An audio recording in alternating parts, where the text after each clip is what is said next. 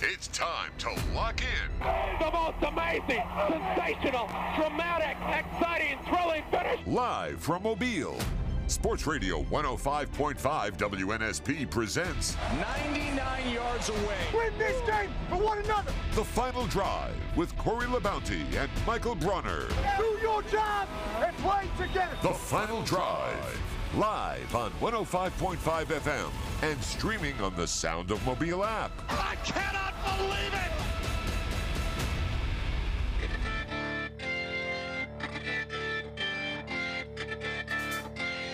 It's a March Madness Monday edition of the Final Drive today here on WNSP 105.5.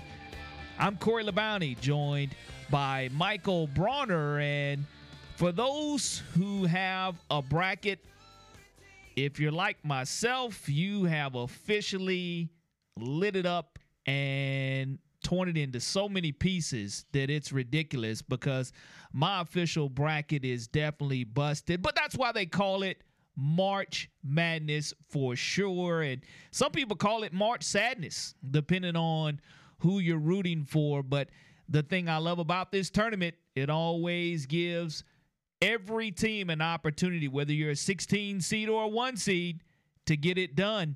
And in my Final Four bracket, I had Alabama, Marquette, Gonzaga, and Houston. Well, all four of those decided that they wanted to watch the Final Four instead of participating in it. And Michael Bronner, we're going to give our listeners an opportunity to participate. 2 Jag baseball tickets versus Southeastern Louisiana tomorrow at 6:30 p.m. When you hear "Look at them Jaguars," make sure you give Michael a call. Again, 2 Jag baseball tickets tomorrow. Southeast Louisiana is who the Jaguars will be taking on. It's Stanky Field at 6:30. You can win those tickets when you hear "Look at them Jaguars." But the Final Four, Michael Bronner, it's really not what a lot of people expected. And I say a lot of people, probably 98% of anyone who filled out a bracket. No, it's funny because last season we had the Blue Blood Final Four between Duke, UNC, Villanova, and Kansas.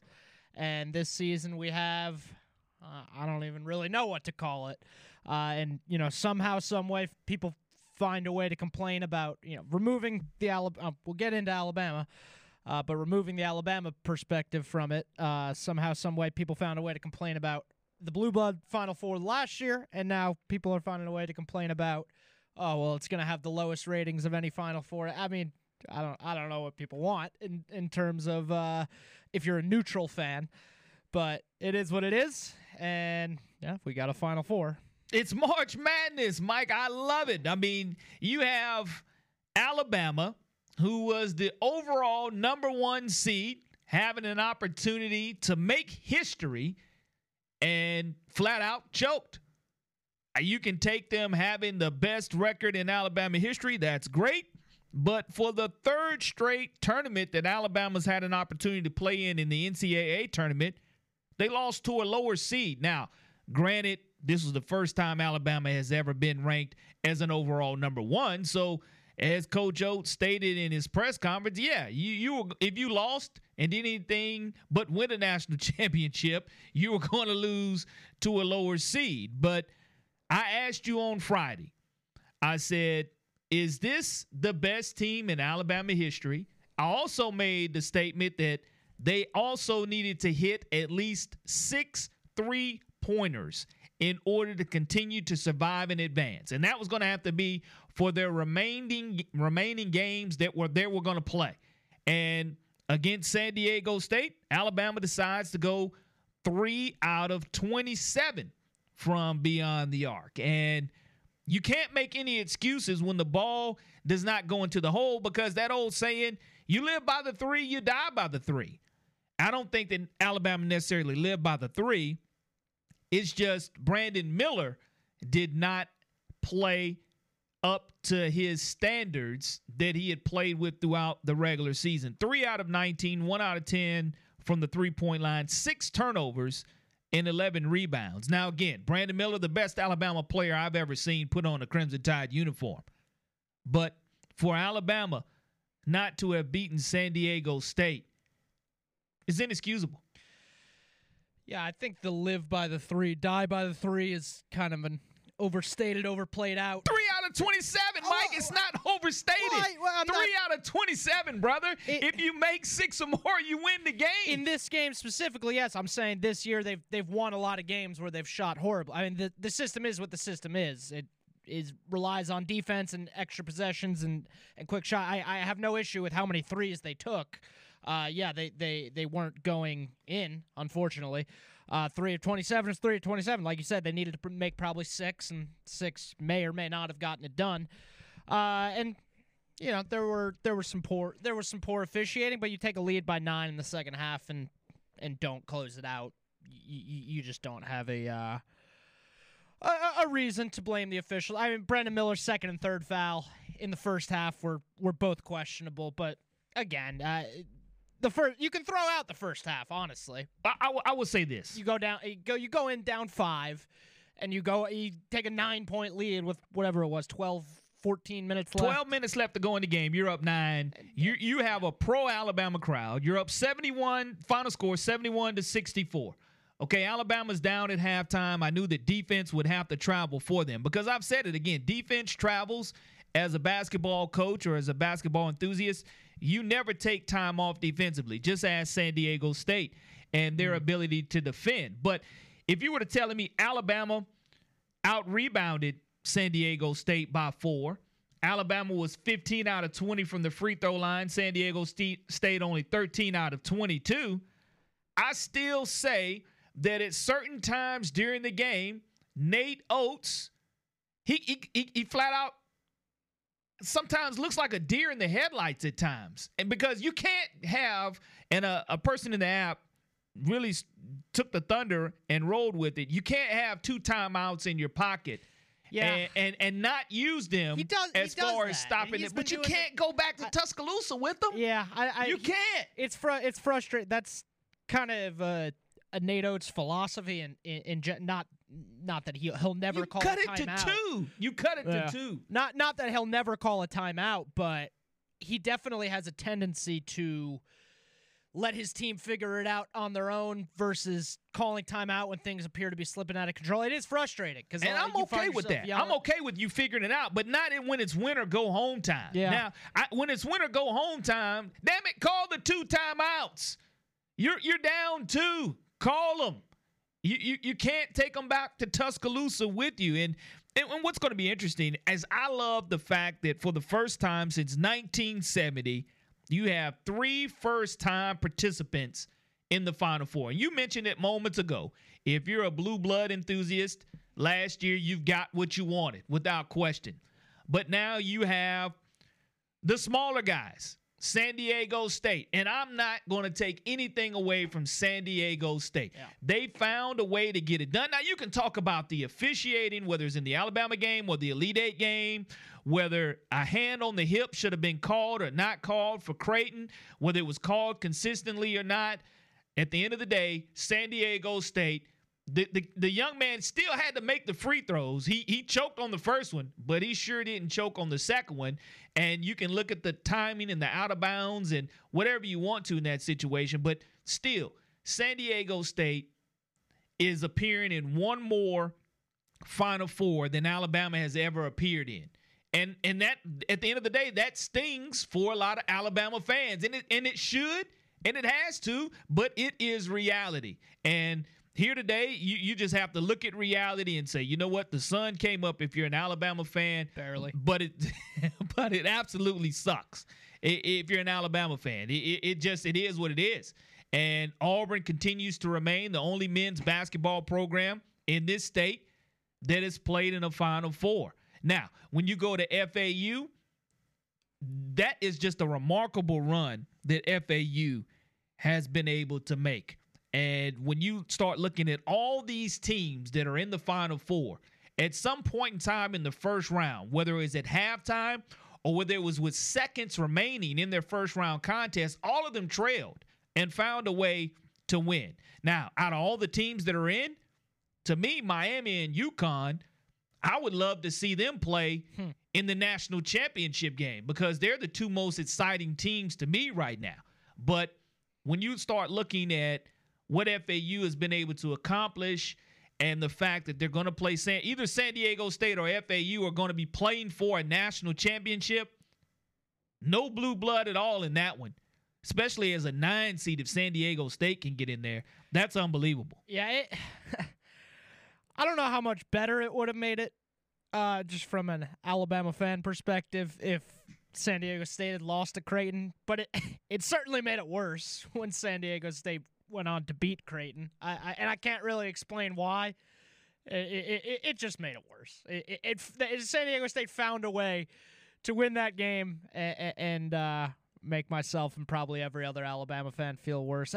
The first half of the San Diego State-Alabama game, I mean, San Diego State did a phenomenal job of dragging Alabama into the mud, making them play San Diego State's game. I mean, it was such an ugly first half of basketball. And then, I mean, I don't know about you. When Alabama went up 9, I thought that game was over. I thought, all right, Alabama's about to step on throats, run away with this thing. Alabama's going to win this game by 15.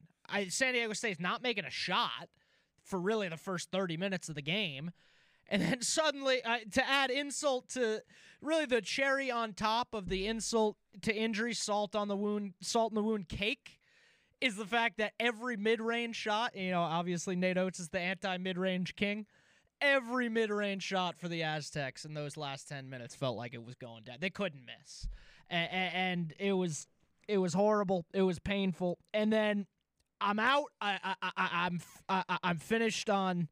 I'm believing the game is over. That I've accepted defeat. Alabama finds a way to suck me back in. Cut it to 2 with 45 seconds left, and then you foul with 45 seconds left, down 2. That has to be talked about as far as from a strategy standpoint. Oh you have to know going in, what is my team strategy? And you have to stay focused. And that goes back to coaching, unfortunately, because your players, you have to know time and situation. And if you don't know time and situation, you shouldn't be on the floor in the biggest stage of them all with 45 seconds remaining. If you don't know time and score, and if you have not learned the importance of time and score, coaches go over it all the time. I just think that with the run being made, if nothing else, you cut it to 2, you call the timeout. How does that timeout help? Timeout would have been good there. Because you talk about what our strategy is going to be as a team. Draw up something on defense. Figure out how to get a steal. It's anything but a foul there. Anything but a foul, because you're going to send them to the line with the clock stopped saying, hey, I hope you miss a free throw, which they knocked down both of them. And now with you still only being 3 out of 27, you're having to hit a 3. Exactly. And even if you hit that 3, you're going to have to call a timeout again. But you cannot go into the opportunity.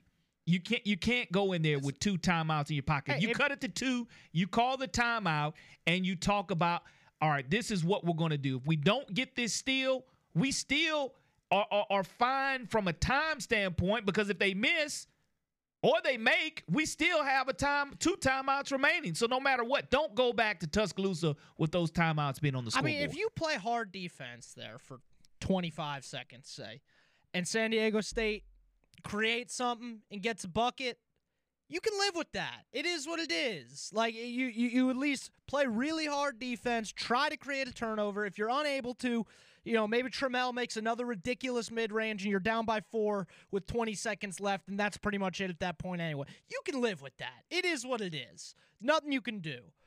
But to put them on the foul line with 45 seconds left, when you cannot make a 3 to save your life at that point. Quinterly made one in the second half. Miller made one to start the half. But to put him on the free throw line with 45 seconds left, too much time. 2-point game. Too much time, Mike. That's more than the shot clock. It's way basic too stuff. much time. You can't foul there. Well, the great thing about today's show is we'll talk with the head coach of the Texas A&M Lady Aggies. Joni Taylor will be joining us at 4 o'clock. And, of course, we'll talk to Tony Sakalas at 3:30 about the Crimson Tide collapse. And Daryl Dapprich will also be talking with him in the 5 o'clock hour. But I'll be interested in talking to an SEC coach about, do you have to know what your strategy is going in? And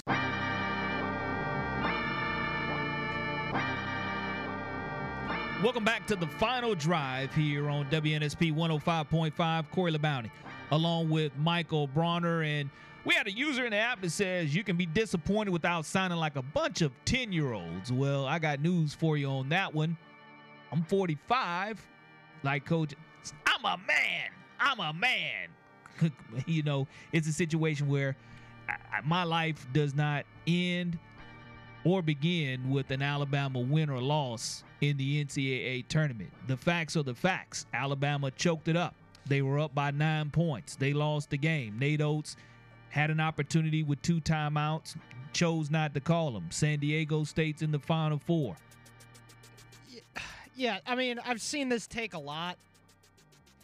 The be happy that Alabama is what they are now and not what they've been for the last really 50 years, for the most part at least. And I fully agree to an extent, but at the same time, it speaks to how much Nate Oates has done for this program already. Nate Oates has raised the standard at Alabama, and same goes for Bruce Pearl at Auburn, but, you know, talking about Alabama for now, Nate Oates has raised the standard at Alabama. And, yes, if you told an Alabama fan 10 years ago that they'd be disappointed with the Sweet 16 exit, would that sound crazy? Yes. But that's the reality of the situation. And it's disappointing because this team was good enough to get to that next level, and they didn't get it done. So I don't think it's crazy at all, or I don't think you sound like a complainer or a whiner to have wanted more out of this team, because this team was capable of accomplishing more, and they wasted an opportunity. Well, it's obvious the NCAA committee felt that this team was deserving of a number 1 overall seed, not just a number 1 seeding, but overall number 1. And of course, it's going to be disappointing if you don't cut the nets down in Houston. Anything less than cutting the nets down was going to be disappointing, because it would have been great to have Alabama making its first ever Final Four without question. It would have been great for the state of Alabama. But at the same time, when you allow a team to go on a 12-0 run in 3 minutes and you're up and you're the overall number 1 seed and it's a pro-Bama crowd, you just have to find a way to get it done. And they did not find a way to get it done. And because of it, now you can look at where Nate Oates has taken this program. You can't take anything away that they are the SEC regular season champion. That's great. They are the SEC tournament champions. That's great. But their goal was to cut down the nets in Houston. And that's every team's goal at the beginning of the season. But the great thing about it, go ahead, call us 251-694-1055 if you thought that FAU was going to have an opportunity to cut down the nets. So, I mean, look at the Final Four. And look, I mean, there was not a single number 1 seed in the Elite Eight. I mean, are you telling me that the 4 teams in the Final Four are the 4 best teams in the country? Obviously they aren't. It's the nature of the NCAA tournament. It comes down to matchups, and it is what it is. So, like, if you're going to sit here and tell me that the 4 best teams in the country are FAU, San Diego State, UConn, sure, and Miami, I mean, you're lying to yourself. It's just the way things play out in this tournament. It's what makes this tournament special, and it sucks that Alabama didn't get it done, because, again, they were capable of it. This team was good enough to get it done, and they didn't get it done. So, yes, is this a choke? Absolutely. Is it a collapse? Absolutely. Does it hurt? Hell yeah. And it's going to hurt for a long time. Doesn't mean they're not capable of getting it done next year or the year after. Nate Oates has raised the standard. This team's not just going to go from being the best team in the country this year to being a dumpster fire next year. They're going to be good next year. And speaking of next year, let's talk about that. Will Javon Quinterly come back for a 6-year of eligibility, or is he gone? We'll see. Jaden Bradley and Damari Burnett, they definitely need to return. Yeah, Rylan Griffin needs to come back. Noah Clowney, I think if he wants to test the waters, I think he could test the waters as a second rounder. I would come back if I'm Noah Clowney. Nick Pringle and Bediako, I think both of them definitely are coming back. Excited for Pringle next year. And if you get you another true point guard, because coming into the season, no one saw Brandon Miller not being this good. an All-American. No one saw that. Yeah, not being. I mean, I think it was known he was going to be a damn good player and be a contributor, but this good, I don't think anyone saw that. But I mean, they got a solid class coming in. They'll hit the portal. They'll be good next year. They're not going to be number one team, number one overall seed, but take a look at the Final Four. It doesn't really matter. You get in and you make a run. You get some good matchups, and who knows what can happen. They'll be back. They'll have a chance. It just really stings that it felt like they had such a wonderful opportunity in front of them this season. They'll never have a player like Brandon Miller again. Well, let's talk about Brandon Miller for a moment, and I think we do have his comments about what Brandon Miller had to say after the contest, and he's probably one of the most mild-mannered speakers that you'll ever hear. It's a great team. It's probably just the best thing about it is just being around these guys. I don't think anybody's can top this. I think we have the best bond in this country. Honestly, I still think we're the best team in the country. So really just being around these guys and the bond that we have. I know we're going to probably be at each other's weddings and everything in the future. So, I mean, it's just a bond you can't break. Regardless of your decision, what do you think of the immediate future of Alabama as things stand? Oh, they're definitely going to be a successful program, just coaching. I feel like Coach Oates did a great job with his recruiting, so I know for a fact they're going to be a successful program. One and done, Brandon Miller. And I think that, everything that he has done for the Crimson Tide this year in regards to on the floor and his accolades being very well deserved, I don't think that, Brandon Miller had a spectacular postseason. Had a great SEC finals. Yeah. Without question. 24, 25 points there in the SEC finals. He had his worst game of the season against San Diego State. And that includes, like, the Houston game where he had 0 points until the last couple minutes where he hit some free throw. He was bad. I think he had 6 turnovers, a couple of them inexcusable. When Alabama was kind of winning, and there were 2 in a row that were just atrocious. Kind of Quinterly-esque at Quinterly's worst, but it was Brandon Miller, and just not good. And I don't know if the groin was bothering him. Obviously, he's not going to come out and say that. Maybe it was, maybe it wasn't. Doesn't really matter now, does it? It doesn't matter. I mean, I think at the end of the day, Brandon Miller again will go down as one of the greatest Alabama players of all time. Period. Regardless of what, in my opinion, and you're not the only one who feels that. But we were talking with Tom Stipe, who have seen over 35 years of Alabama basketball, and he says the same thing, that Brandon Miller is the best Alabama basketball player he's seen put on a uniform. But as far as the Final Four is concerned, San Diego State, they earned the right to be in the Final Four. They absolutely played a barn-burning game against Creighton. They spanked the Crimson Tide. You look at how they were able to go ahead and handle the College of Charleston and Furman. And FAU had no easy task getting past Memphis nor Tennessee. And now they're having an opportunity. And to me, UConn is playing the best basketball of anyone, beating all their opponents by 15 or more. Miami, they've got a great backcourt duo. Larinaga taking his second team to the Final Four. It's hard to do one. So when we come back on the other side of this break, we'll talk to Tony Tsoukalas and see what his thoughts were on the Crimson Tide collapse. You listen to The Final Drive here with Corey LeBounty and Michael Bronner on WNSP 105.5. Hey, this is Dabo Sweeney, and you're listening to WNSP 105.5.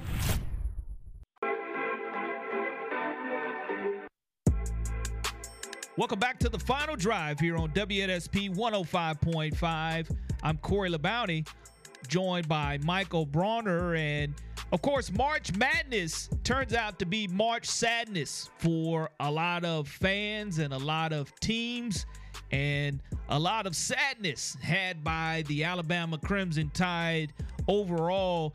31-6, best record in school history, and anything less than a national championship as the overall number 1 seed was going to be considered a disappointment when you start looking at it as a whole. And the managing editor of Tide Illustrated, Tony Sakalis, joins us this afternoon on the Final Drive. Tony, good afternoon.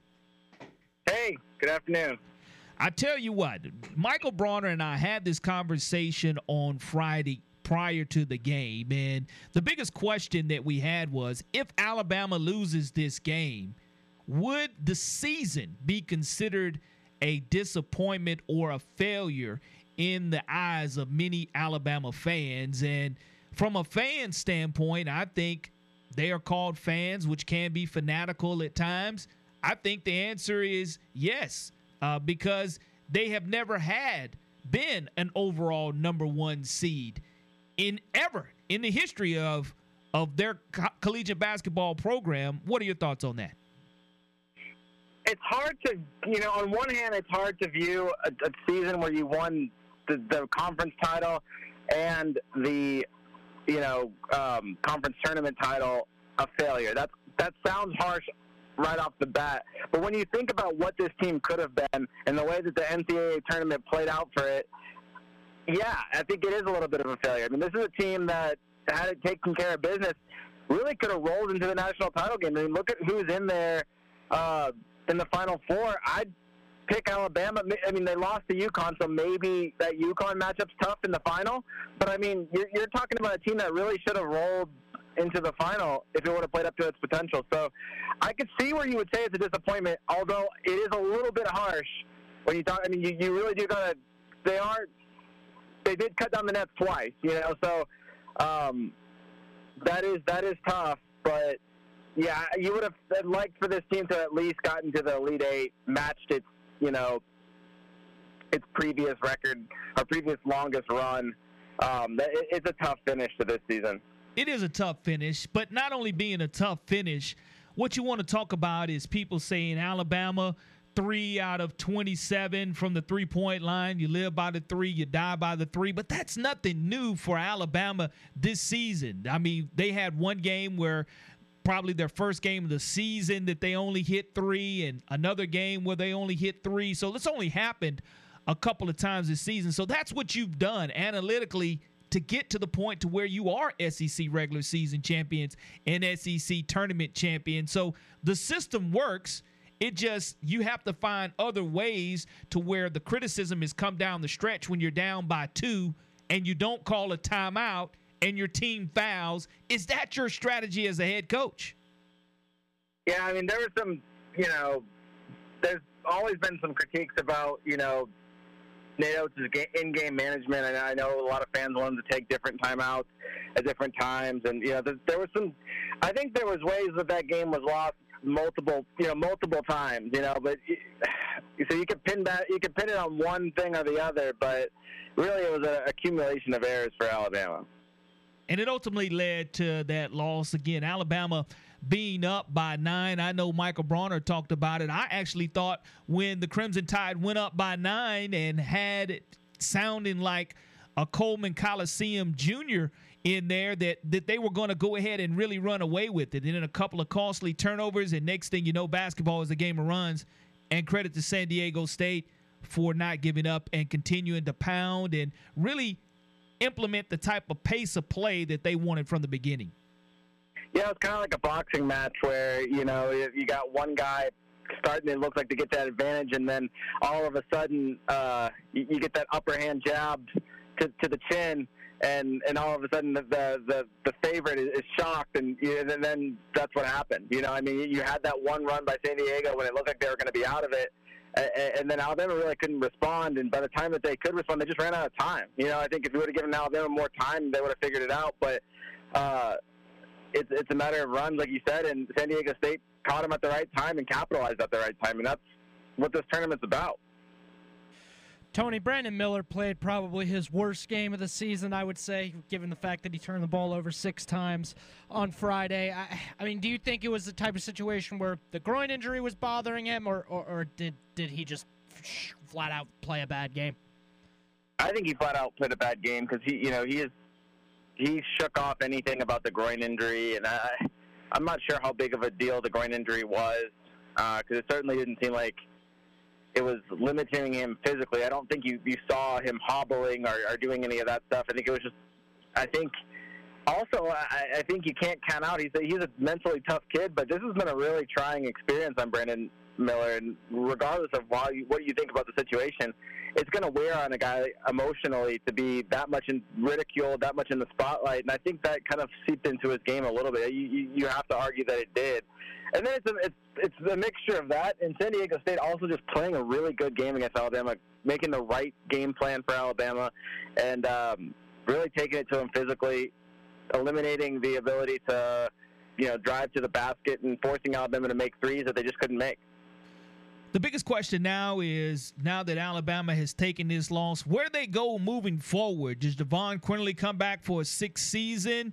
Does Noah Clowney come back? And what are the McDonald's All-Americans can Coach Oates add to the bag, along with replacing two of his top-notch assistant coaches? I think that's really been overshadowed in this whole run as well. Yeah, so I think, you're going to lose 5 players, in my opinion. I think you're going to lose the 2 players that ran out of eligibility, which would be Dom Welch and Noah Gurley. Then I think you're going to lose your 2 NBA draft prospects and Brandon Miller and Noah Clowney, and you're also going to probably lose, it looks like, Javon Quinley. So that's 5. That will be compensated by the 5 players they're bringing in with freshmen. You've got Gavin Cosby plus the 4 freshmen that are coming in as well in the summer. That could be 3. I've heard some stuff about R.J. Johnson, maybe not coming. So if that's 3, that adds another spot. So let's just say all 4 of those come, and then the 5 players that, I said are going to leave. That leaves Alabama with, 2 spots to fill, because they were playing essentially, 2 guys down this season. You started the season 1 below the scholarship level, and then Darius Miles left. So you have 2 transfers to play with, possibly 3, depending on how the roster shakes out. I expect them to kind of go with a lengthy guy. They need a pure shooter, so somebody that can kind of step in and provide that offense that Brandon Miller had. Obviously, they're not going to get a Brandon Miller, but if they can get a guy that can score and give another elite shooter on this team, I think they really need that. They could probably use for that player, if possible, to be kind of more like a wing in that 6'7" range. That's, Nate Oates loves those kind of guys. Somebody in that range, I think that would be a perfect fit for Alabama. And then, before that or, during that, you're going to have to get 2 assistants, Brian Hodgson and Charlie Shaw. Those guys are, or Charlie Henry, sorry. Those guys are big-time, coaches and played a big role in the staff. And I think, it's going to be tough to replace them, but I expect Nate Oates to do that. It's just there's going to be a lot of turning it around really quick, because you can't take a long time with those hires, because you've got to grab people out of the portal. So I expect Alabama to try to fill those coaching staffs and then make a really big push at the portal. Yeah, I expect Alabama to be active in the transfer portal as well. In terms of the freshman class coming in next season, I know you just said that about R.J. Johnson. Is there any of these guys that you expect to play large roles on the team next year, whether it be Chris Parker? I mean, we've heard a lot about Sam Walters. I know he can make shots. Just in terms of your knowledge, is there anything you've heard that you would be surprised if any of these guys didn't contribute immediately? Mo Diabate is the guy that's going to play defense. He's probably got to polish up his offensive game, but he's so versatile and can play such good defense that I could see him possibly, if you look at this roster, with what they have, I mean, shoot, he might even compete for a starting spot just with the defense he plays and the size and the versatility and, how you can use him. He's a guy I think could really be someone they could use. Walters is probably the most intriguing of the bunch, but he is very skinny, and you think to play in this league, he is going to have to bulk up a little bit. If he has a big summer, he could definitely replace some of the big, lengthy shooting that they're losing from Noah Clowney and Noah Gurley. I mean, that would be great for Alabama if he could come in right away. He might be a year away from being that really big impact player, but we'll see. We'll see with him. And you said Chris Parker as well. He's good. Gavin Cosby, one of those 2 guys. I don't expect all those guys to hit right away, but if one of them did, that'd be huge. And we'll see. And I think you're going to have guys that are good, maybe take a while to kind of hit. You look at Rylan Griffin. a guy that I thought really hit later in the season. You might have that might be the case with one of the wings coming in as well. So I expect all those guys to have a chance of contributing. Maybe not R.J. Johnson, and I don't want to down a kid. I just don't really see him. If he does come, I don't really see him fitting in right away with this roster. There's still going to be a lot of talent on it. I'm not sure he has what it takes to break in right away. But the other four, I think you could make a case that they could come in and play a role depending on how things shake out. Others more so than others. And I think a lot of that, though, depends on just what they do in the transfer portal. And I think Alabama's going to probably pull a couple of useful names out of the transfer portal. I think that will be huge. We're speaking to Tony Sakalis, managing editor for Tide Illustrated. And when you get a sense of the feel for the environment at the Yum Yum Center there in Louisville, what type of pro crowd was it? I mean, when you hear and you see the fans that they showed after San Diego State was making that late run, to me it was a pro-Alabama crowd as a whole, and it looks like a great environment for a regional game as well. Yeah, no, it was a great environment. It felt like an NBA arena. It was really neat. It's a bright, shiny arena. I'm sure the players loved playing under it. It kind of had an NBA feel to it. But as far as the crowd, I mean, geez, it wasn't necessarily Coleman, but it was definitely pro-Alabama. That's another shame to all this. Alabama really would have had a pro crowd throughout the whole tournament, because if you look at the way it shook out with the teams going to Houston, you had, it would have been FAU, Miami, and UConn. And then if Alabama would have won their region, they would have been. I think that Houston would have been a predominantly Alabama crowd, because you got two teams from South Florida and then one team from the Northeast. I think Alabama would have traveled better than those teams. So it's disappointing, and not to add more salt to the wound, but I think Alabama would have had a big time crowd in Houston, and should have been able to capitalize on that as well. In our last couple of minutes, I know we make the transition now from basketball and it being the best Bama team ever to football and spring football, with the A-Day concluding toward the end of April. Alabama's biggest questions through their first week and a half of spring football, what do you think they've been? We really haven't had enough media availability, and we don't get to see practice to know how the teams progress. So I don't know if this really changes from my biggest question heading in, but I'm still going to stick on the offensive line. I think the quarterback position is going to shake out the way it's going to shake out, but the offensive line is really going to be how this team's determined. I think there's kind of almost a cap on how good a first-year quarterback can be, but there's not a cap on how good this offensive line can be. And if this offensive line can really be an elite offensive line, I think that's the thing that makes Alabama a title contender. I think this Alabama team, when you look at it, is not as – I think when you look at teams in the past, you're like, oh, man, this is definitely a title contending team. And I still think this Alabama team can be a title contender, but so much of that, in my opinion, hinges on the offensive line. If this can be an elite offensive line, I think the rest of the offense can work. I think, you give a young quarterback, time – you establish that running game, then I think you have the receivers to make it work. Is it the best Alabama offense you've ever seen? Probably not. Because you're taking away Bryce Young, but I think it's good enough to work if the offensive line is elite.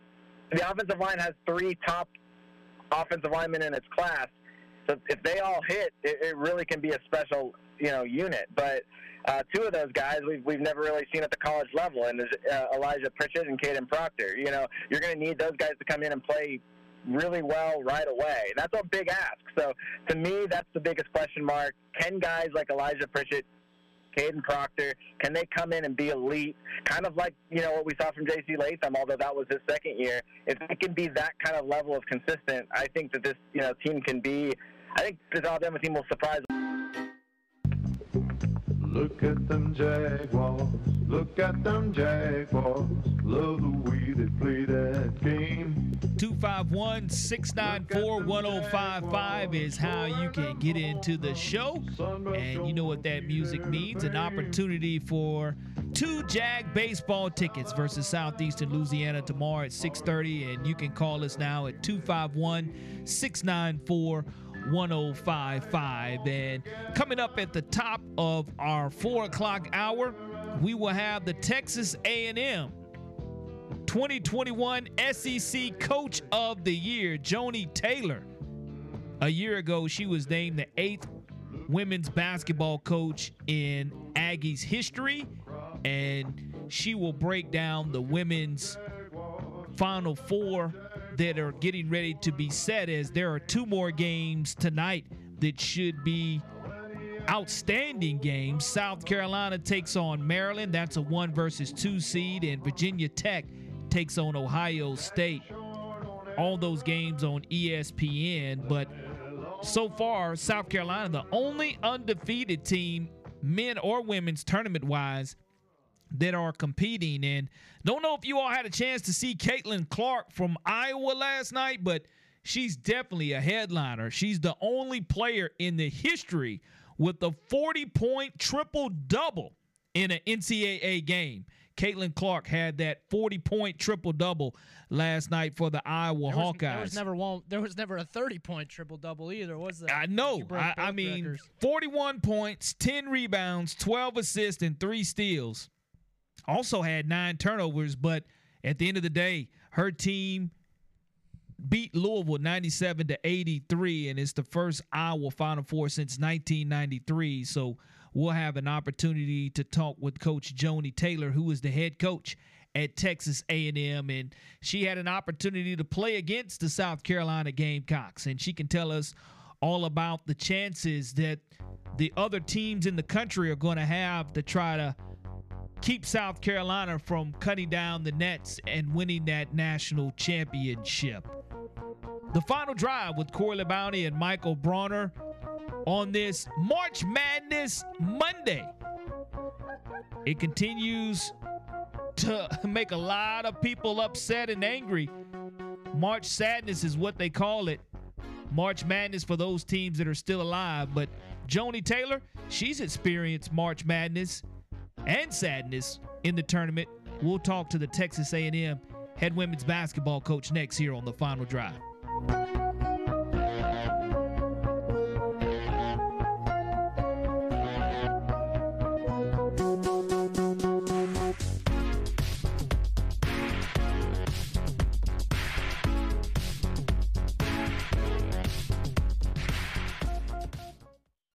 It's time to lock in. The most amazing, sensational, dramatic, exciting, thrilling finish. Live from Mobile, Sports Radio 105.5 WNSP presents 99 yards away. Win this game for one another. The Final Drive with Corey LeBounty and Michael Bronner. Do your job and play together. The Final Drive, live on 105.5 FM and streaming on the Sound of Mobile app. I cannot believe it.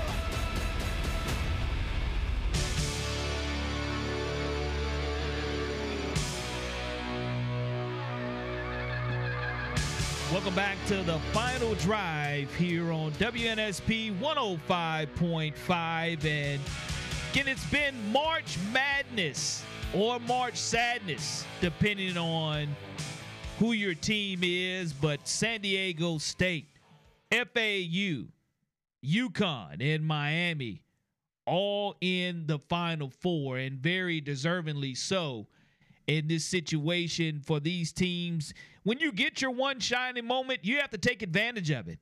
And that's exactly what you see these teams have been able to do.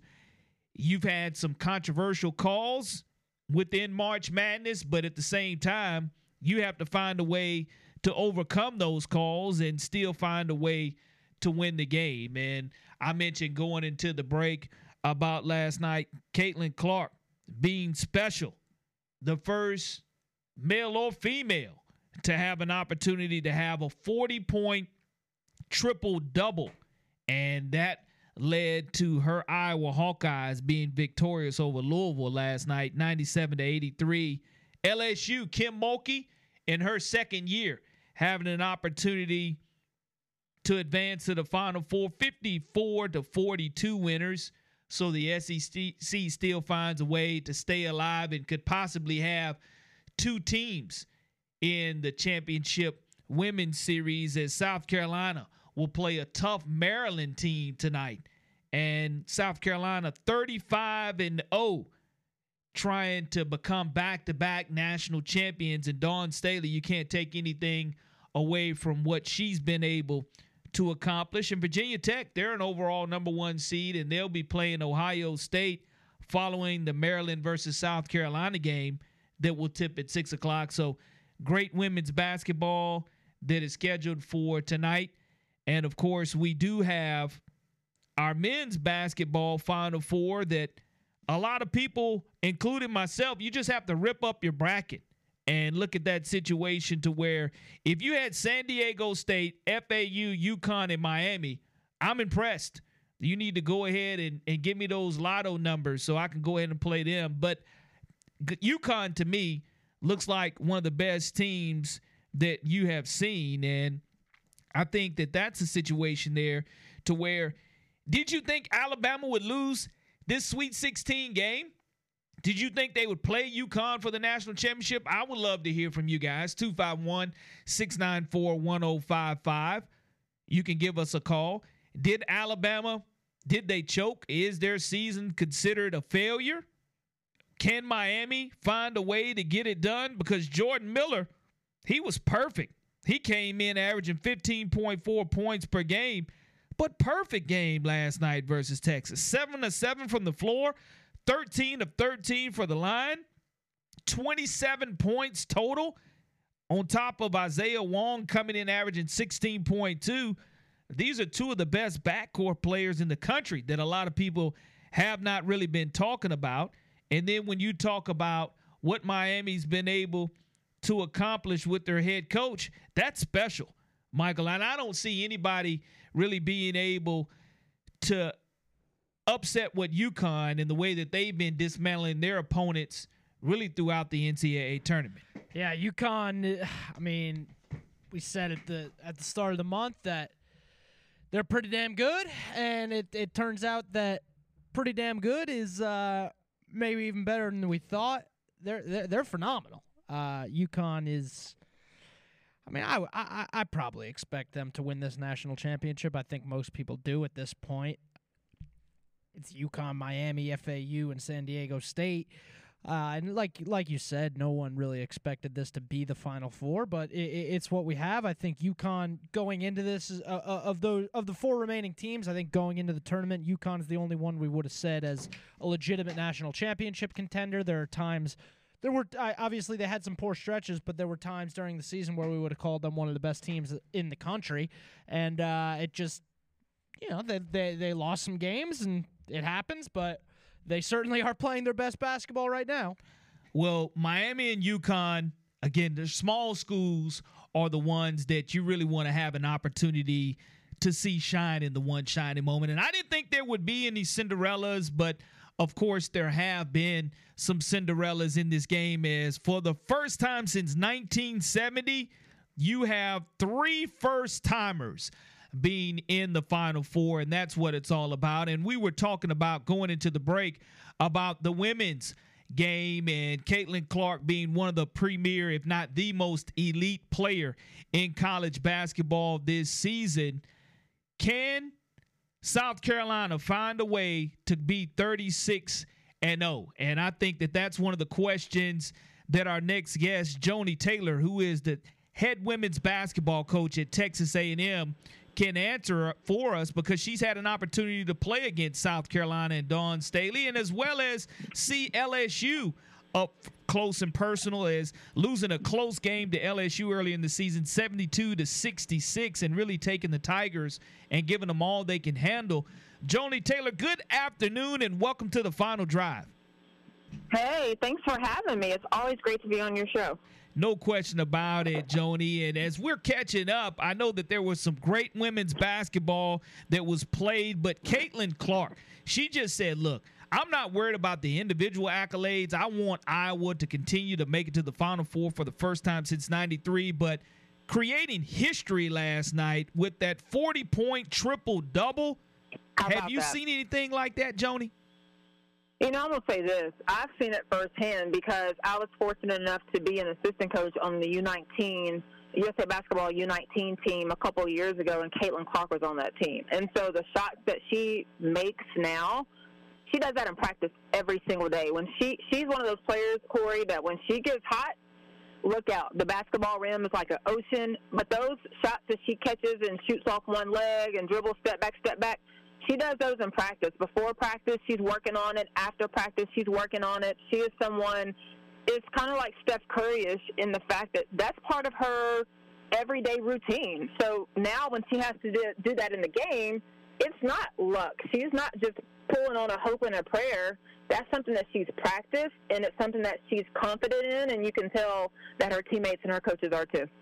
We're speaking with Joni Taylor, who is the head women's basketball coach at Texas A&M. And as Joni was the 2021 SEC Coach of the Year, I know you had an opportunity to do some analyst work this past weekend and really get a chance to dig in deeper to these teams. LSU continues to find a way to make it to the Final Four as they beat a good Miami team, but Miami as a 9 seed just was not enough for everything that Coach Kim Mulkey and Bob Starkey and the rest of his staff had to offer. Yeah, you know, LSU is good at what they do, right? They are not as loaded from a bench perspective as South Carolina or maybe some other teams, but they do what they do, and they do it well. It's very simple basketball. It's ball screen, wing ball screen, and play high-low and go get it. And they do that, and then they defend at a really high level. And so when you know what you're going to get every single night from them, and Kim has a way of making her players play hard. You know, she's got a championship pedigree. She's got a certain level of confidence, and it oozes out onto the players and onto the team. So they know who they are, and they stay within their script. Tonight you have an opportunity for 2 more teams to punch their ticket to the Final Four. Maryland taking on undefeated South Carolina and Dawn Staley, and of course Ohio State taking on Virginia Tech. Is there more pressure on South Carolina this year being undefeated and, of course, trying to make it back-to-back national championships?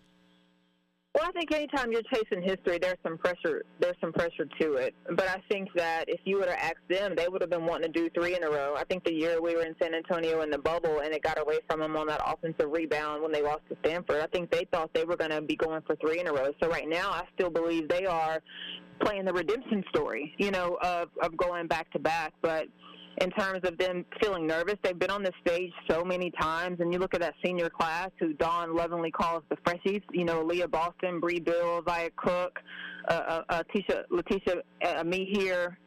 Those young ladies have been together for 4 years, and so they are battle-tested. They've been to the Final Four every single time.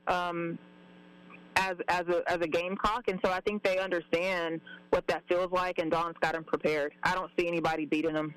I think they're that good as well. I just think they're on a mission. But Dawn Staley, as one of the African-American women coaches, what she was able to do a few years ago by cutting down the nets and giving a piece of the net to all the women coaches that were in the profession there, I think, and even her just going and calling a timeout when she was winning, when one of Corey Close's, who coaches at UCLA, had a player injured, and Dawn Staley had the basketball and called a timeout so UCLA could tend to their injured player. That just goes to show the type of leadership ability that Dawn Staley has continued to show and have. You know, she is a great ambassador for our game. She is, in my mind, the face of women's basketball right now. I think she's earned that right. I think when Pat had it, we gave it to Pat. I think when Gino had it, we gave it to Gino, and I think we should all give it to Dawn. She is the face of women's basketball, and she's earned it, and she deserves it as a player, as a coach.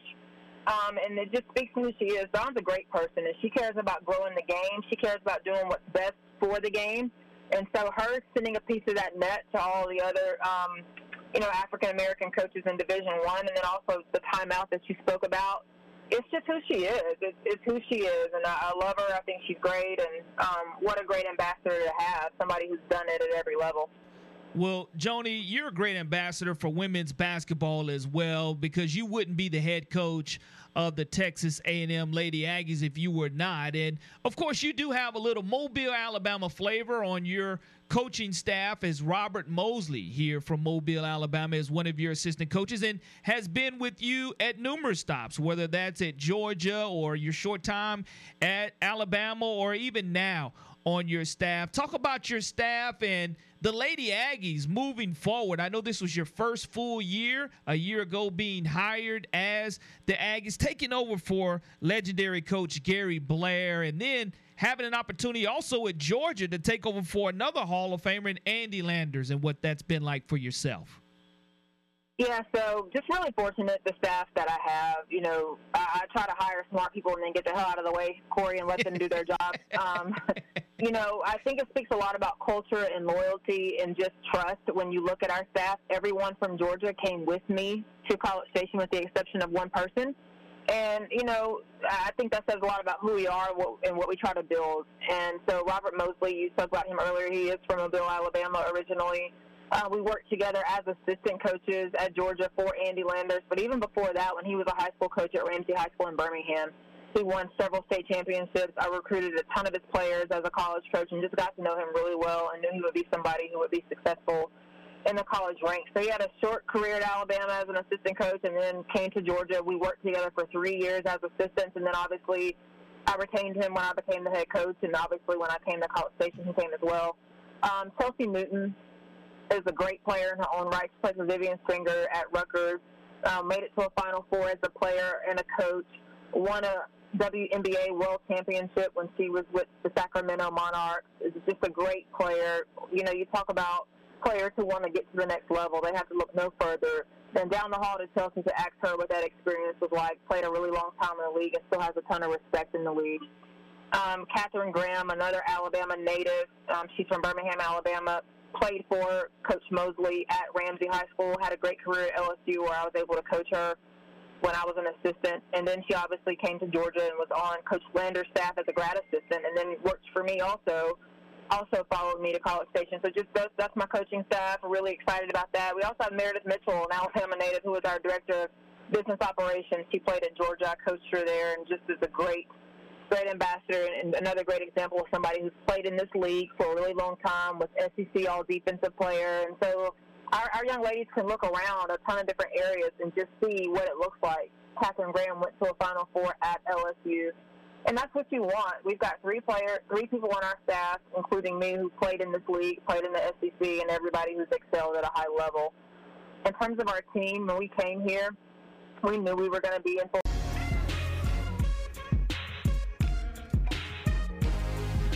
Welcome back to the Final Drive here on WNSP 105.5. And, of course, it's a March Madness Monday edition, and new football coaches at Murphy High School. We've been waiting to see how long they were going to wait to hire a new head football coach, and they did so today. That was approved by the Mobile County Public School System. Justin Hanna, he comes from Jackson Olin High School. He was their defensive coordinator, and he will be taking over for John McKenzie and the Murphy Panthers, who were 2-7 a year ago. And, of course, Saraland has new men and women's basketball coach at Saraland High School, and Amanda Niehoff, as well as Drew Powell, taking over those two positions at Saraland High School. So I know on the Prep Spotlight, we'll continue to talk about that on Thursday, as we've had a lot of moving parts, but very important moving parts, especially at Murphy High School, as they are getting ready to start their spring practice. It'll probably be a situation to where when we talk to Justin Hanna, we'll have to find out whether they'll go inter squad or decide to have a blue versus gold game and see what kind of situations they're at. The Atlanta Braves, of course, as we're getting ready to start baseball season, I thought that this was a pretty interesting tip of the cap and a no-brainer. Every Saturday home game, Bronner, the Atlanta Braves will have on special commemorative Hank Aaron uniforms that will honor Hank Aaron. Of course, Hank Aaron being from Mobile, Alabama, meaning so much to his family, continue to see him honored, and great for the Atlanta Braves continue to honor Hammer and Hank as well. Yeah, no, I love that. That's it's probably a top 3 baseball player to ever live, and he's from Mobile, so great to see the Braves paying him his due respect. I love that. Well, they'll be called the City Connect uniforms, and they'll be wearing them again every single Saturday home game that the Braves will play. And Bronner, I know that coming into our next break, we'll be talking a lot more about the busted brackets that not only I have, you have, but most of America has in regards to, did you have San Diego State, FAU, Miami, and UConn in your Final Four? And there were some great games that were played this weekend. We'll talk about the controversy of those games. And UConn, they had no controversy, as to me, they are the favorite going into this Final Four that will start this weekend. You're listening to The Final Drive here on WNSP 105.5 with Corey LeBounty and Michael Bronner. Hi, I'm Joe Godfrey. I'm a big fan of 105.5 WNSP Sports.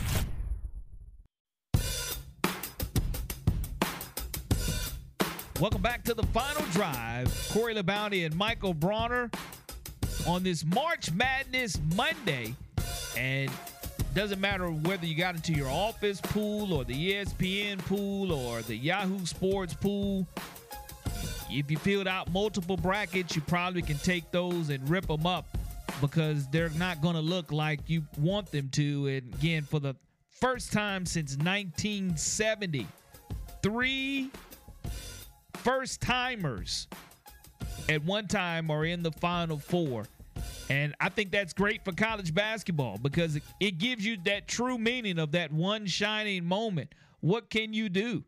And I think that these schools have shown that they can do a lot and take advantage of their opportunity. Now, a team that I know, Michael Bronner, you really liked a lot, the Texas Longhorns, they've made it official. Rodney Terry finalizing the deal to become Texas's head coach, and I felt they probably should have removed the interim prior to the NCAA tournament, especially after him winning the conference championship. But, you know, winning and March Madness, you've seen the emotions that are so raw in a lot of these post-game news conferences, and especially win or lose. You've seen tears of joy. You've seen tears of sadness. You've even seen a coach say that he's crying just because of the fact of how well his team did do, and didn't say that they were tears of sadness. But I know one Rodney Terry from Texas, he had a lot of passionate things to say yesterday in his post-game news conference. I mean, again, I love these guys, and not only will I just love these guys for the time I got a chance to coach them, I'm gonna love them for the rest of their lives. I'll be at their weddings. I'll be when they, talking to those guys when they have their firstborn, and it was all about this team, man. And I enjoyed every single day of this journey with this group, and I'm gonna really miss. I'm really miss working with this group. So it was never about me. It was always about these guys. And I love these guys. Rodney Terry, so emotional in his post-game news conference yesterday. And I know at that point in time when he had that press conference, tears streaming down his face, he still had interim on it. And it was a tough 88-81 loss to Miami. And again, it's the agony of defeat that you feel, knowing that when you feel you have something special, Texas making it to the Elite Eight and having a chance to be conference champions, I was hoping that Texas would go ahead and retain him as the head coach. Yeah, the way he was talking in that press conference, it almost sounded like he didn't think he was going to be back. And I understand, your emotion, whether you're the permanent head coach or whatever, you're emotional about the season ending, and no matter what, it's not going to be the exact same group the next season. So I get that, but the way he's talking, it really does sound like he doesn't think he's going to be named the official coach. And honestly, the way the game went, Texas had a 15-point lead and kind of just stopped scoring for a while. And so I understand why he's thinking, man, I might not get this job. So the fact that the interim tag is removed and he does get a 5-year deal to be the coach, he's probably overwhelmed with emotion again today. Beating Kansas twice in March. That's tough. Beat them by 16 in the regular season finale and then again by 20 in the championship game. And true enough, Kansas doing so without their head coach, Bill Self, who we continue to wish the best from a health standpoint from. But there were just a lot of interesting names that have been brought to the forefront, especially here in the Final Four. And I'm still looking at a situation to where also Jerome Tang from Kansas State and some of the things that he had to say, that it's bigger than basketball and that it's about life. I know that his comments really hit home for myself, being a former assistant coach and head coach as well. When this happens, this is the third time I've lost in the Elite Eight, and you can sit around and mope and cry about it, or you can really just think about the love and the joy that you've had through the season. And like winners keep their heads up, they don't drop their heads, and so our guys were not going to walk off the floor with their heads down. And then we're going to approach like tough things are going to happen in our life, and we don't get to wallow in it. Okay, we got to keep moving forward, and this is more of a lesson for them of becoming men than it is about basketball. And sometimes you take those losses and you compare them to the same comments that head coach Nate Oates made in regards to how he was going to handle it and the adversity as a number one team losing in the NCAA tournament. But I really respect the fact that Jerome Tang really embraced this whole March Madness situation. And he had one of the best point guards in the postseason in Noel. And I really was excited to watch Kansas State play, and I thought that they would have come away with the win over FAU. No way, shape, form, or fashion did I think Coach May and FAU would be sitting here talking about it. And when we talked to their former head coach, when he was the head coach at FAU in the Sun Belt Conference, I know that Mike Jarvis didn't think FAU would be sitting here as a Final Four participant. No, yeah, Mike Jarvis is probably the most surprised out of anyone. Heck of a run for the FAU Owls, and they have a very good chance of continuing that run. I don't think San Diego State is this ridiculous, unbeatable team for FAU. I mean, look at the teams FAU's taken down: Tennessee, Kansas State. This FAU team can. I don't think they can win the national championship because I think UConn is going to. I hate to just go chalk here, but I do think UConn is going to have 2 more blowouts and en route to a national championship. Maybe I'm wrong. I'll be happy to be wrong if I am. But so I don't think FAU can win the national championship, but they can get there. They absolutely can. Here's my take on Miami. And you mentioned you think that UConn has won by 15 points or more in the games that they played. Jordan Miller and Isaiah Wong are the real deal for the Miami Hurricanes. And I think that that's just when you start looking at having just not just one prolific scorer, because UConn did an outstanding job on Timmy.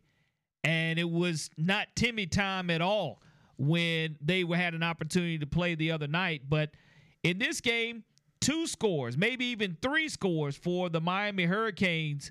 I think that makes and puts a little bit more pressure on Coach Hurley. And I know we have a caller on the air now. Welcome to the Final Drive. Hey, Michael, I've been calling in, talking all this Final Four, so I figured I'd call in and take my medicine. Yeah. Don't let you don't have to take it all by yourself. Oh, I appreciate it, man. Listen, I mean, it is what it is. We'll keep talking about it, and it is a disappointment. And it's like Tony said earlier. It's crazy to call a season where you win a double SEC championship and win the most games in program history is a disappointment. But we knew what this team was capable of, and they ultimately fell short of the goal. So yeah, it sucks, and it's gonna suck for a long time. We got football though. Yeah, Yeah. I'm on the football. We're on to football in the South here, so we'll see what happens. But no, I mean, in all seriousness, I think it just speaks to the standard that Coach Oates has raised this program to. The fact that a Sweet 16 berth is we're talking about disappointment after losing in the Sweet 16. There's a new standard in the program with Alabama basketball, and that's something to look at positively. And yeah, it does suck, and it's gonna suck until next season. But it is what it is, man. We'll see what happens next year. I agree. Y'all have a good day. Appreciate the call, Jason. Well, I will say this too. You know, Brandon Miller, as a whole, had a wonderful season. He struggled down the stretch, and I don't think that really mentally that was part of the problem. I just think that he took 19 shots. When you take 19 shots, you're never going to make the shot you don't take, but you don't think an All-American's going to shoot 3 out of 19 either. Yeah, I mean, make more than 3 if you're going to shoot 19. It was, I believe, for the tournament, I think he had the lowest field goal percentage ever. I don't have the stat in front of me, but I know he was 0 points. 0 points in the first round. Yeah. Came back and hit his average in the second against Maryland. I thought he was good in the Maryland game. And I mean, the ball. Good enough for the Alabama to take a W. Yeah. And now, whether he put them on his back, I don't think he did that because you had other players. Didn't need to. But you wanted if you're Brandon Miller, I know that you wanted to be able to make the argument as to why you are the best college basketball player, and that's why the argument has been made. Do you give these awards for college basketball after the entire tournament's over, or do you give out the awards prior to the tournament being over where you can still make noise? Yeah, I mean, it's no different from any other professional sport.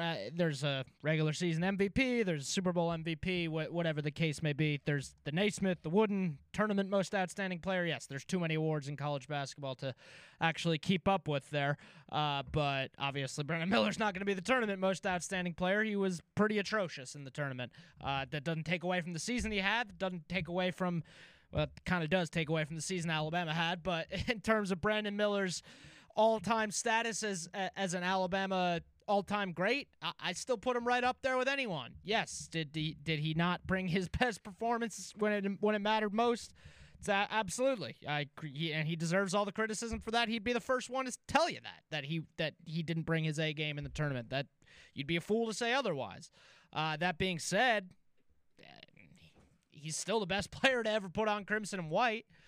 He still led the team to a double SEC championship. Still led the team to the most wins in program history in a season. I mean, give the kid some credit here. Now, let me ask you this, too. With the Creighton-San Diego State game, I didn't have a problem the way that the officials called the Alabama game, but the Creighton-San Diego State went down to the last foul call with 1.2 seconds remaining or 1.3 seconds remaining. To me, that's a foul in that situation because you can't displace the shooter. Get your hands off of him, and we go to overtime, and you don't even have to have that debate. Yeah, it was close. I think there's a lot of fouls that if you break them down frame by frame and look at them in slow motion, they don't look like fouls. But real time, as the game was playing out, it was a foul. It's going to be called 99 times out of 100, I think. And even Greg McDermott said after the game, so I can't leave it up to the rest. Same thing with Alabama. I thought there was some questionable calls throughout the night, but you're up 9 with 12 minutes left. Can't leave it up to the refs. You had opportunities to win the game. Same with Creighton, and it is what it is. It's unfortunate for if you feel it wasn't a foul, which it's hard to make that argument. But even if it wasn't a foul, you can't leave it up to the refs. Maybe they should be held accountable for bad calls, but in this case specifically with the Creighton-San Diego State game, no, I mean, it was a foul. I think they're being graded at all times, whether that last call just becomes magnified in that situation. So like Kenny Smith said yesterday on the air, you're going to be evaluated. If you missed that one call, then there's probably 3 or 4 that you missed as well. But I know as an official, anytime you call the perfect game, you just need to retire and not blow your whistle and put air in the whistle anymore. But the benefit of having the replay at home, it's why you have to be in great position as an official to make a call and have great angles. But it clearly was a foul, and San Diego State had to make the free throws at the end, and they did. They survived and advanced, and they will take on FAU in the Final Four. When we come back, we'll get a preview of what to expect on the show following this. John Ricchetti will join us momentarily here on the Final Drive. War Eagle, this is Butch Thompson, head baseball coach at Auburn University. You're listening to WNSP.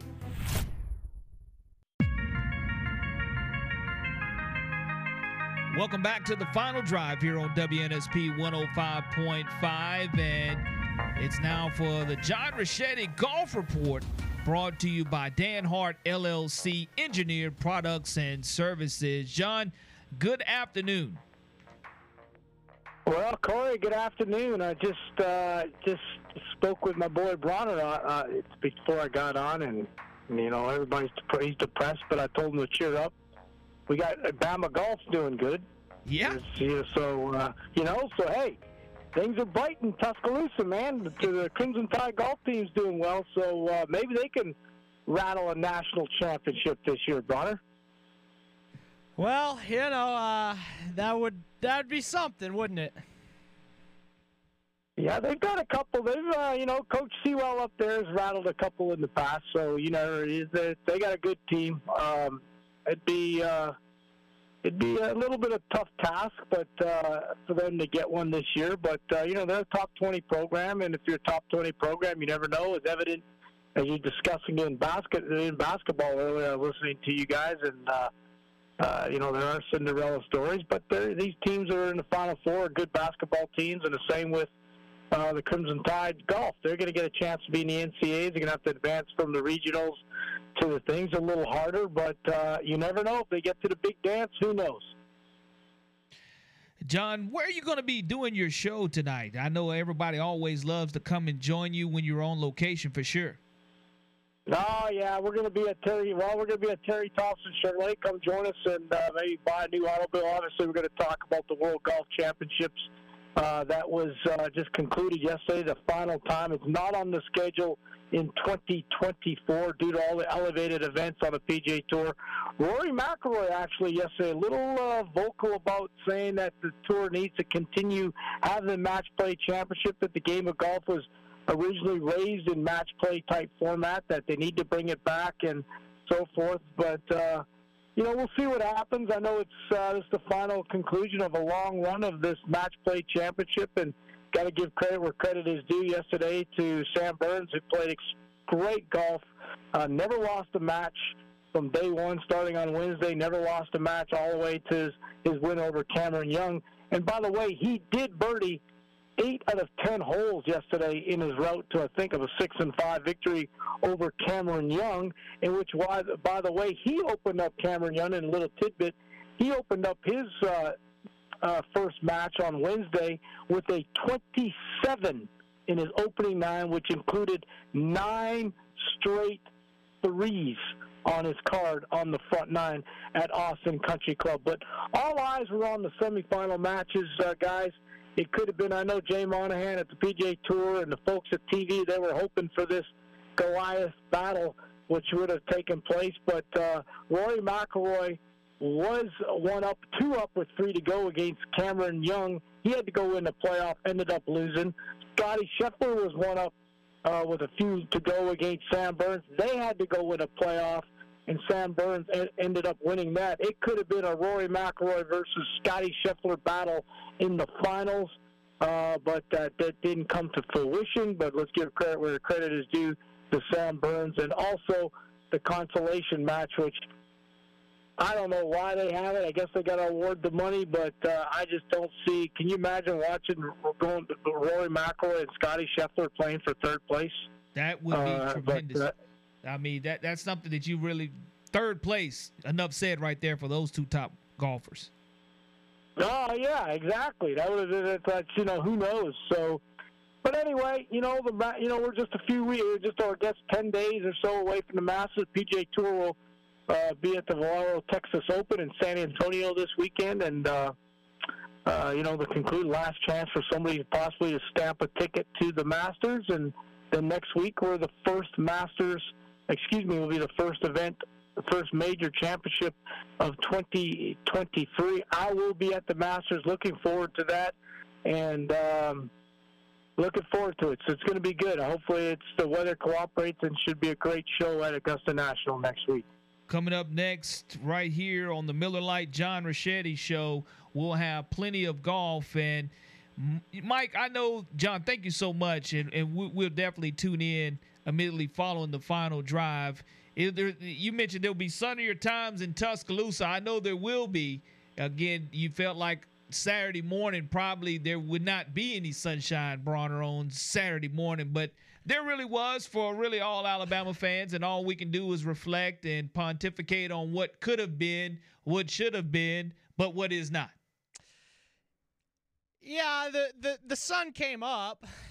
It did come up. I found myself not really being able to sleep much on Saturday morning. I was up pretty early before the sun came up, as a matter of fact, which is pretty unusual for me if you know me. I couldn't sleep, and then play a little golf on Saturday. It's, I'll talk to John Rachetti about that later. Yeah, the sun did rise. It will be okay, I guess. But yeah, this one stings, and it will sting. It'll sting for a minute, man. Well, for most Alabama fans, it will continue to sting, and I know that Chris Stewart, having to witness it firsthand, you could hear it in his voice on the broadcast on how bad it hurt. And at the end of the day, we needed Brandon Miller to be elite, needed him to have some help, and it didn't happen for the Alabama Crimson Tide. And Auburn continues to remain the only team, men's team that is, to make it to the Final Four. But UAB, they'll have an opportunity to make a championship game if they're able to win in their NIT game tomorrow night. So plenty of basketball, plenty of March Madness still to be had. You're listening to The Final Drive here on WNSP 105.5.